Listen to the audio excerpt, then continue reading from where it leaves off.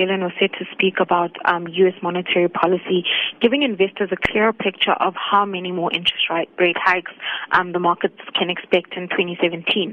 Now, the key takeaways were that while the recent soft inflation readings in the U.S. would justify a slower pace for the interest rate hikes, there's also a danger in moving too slowly. There's a risk that, according to Yellen, that the labor markets could become a little bit too overheated, causing an inflation problem down the road. And her remarks show that she is with the majority of the central bank that want to raise interest rates one more time in 2017. And as such, markets have priced in an over 70% probability of a rate hike in December. Now, Asian markets seemed a little unfazed at the back of Yellen's speech, but markets are still awaiting today the headlines on U.S. tax reforms, which are expected to be unveiled today. And then, Lungi, there's also been some debate over investing in emerging markets or in developed markets, and this debate has been raging for some time now. What are your thoughts on either market as an investment opportunity? Yeah, so Sakina, emerging market stocks have been registering good gains in the year so far. So looking through mid-September, the MSCI Emerging Market ETF is up over 31% versus the foreign markets, which are both, the foreign and the U.S. markets, which are both up 13 and 19% respectively.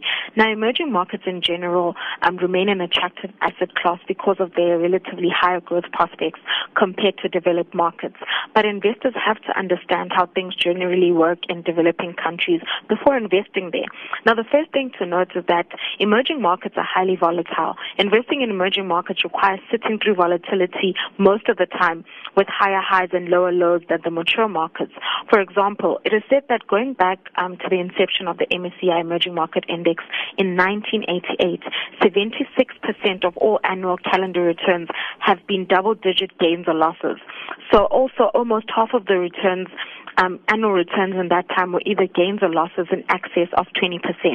And in that same period, the volatility of emerging market stocks have been double that of the U.S. counterparts.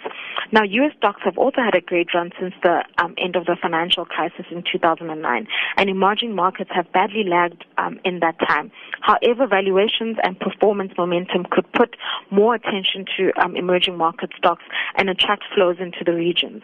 And if that were to happen, there's a good chance that we're at the beginning of a turning point in the cycle that could see emerging market stocks outperform U.S. shares for years to come. Then the question comes to mind then, should I be investing in offshore developed markets or emerging markets, South Africa being one of them? But rather than looking this move in isolation between emerging markets and developed markets, investors should look at this as a diversification opportunity for existing portfolios. So emerging markets are a great growth story, but it's also obvious that they have great risks, including volatility and liquidity. But if it makes up a piece of a balanced portfolio, it could serve as a great investment in the long term.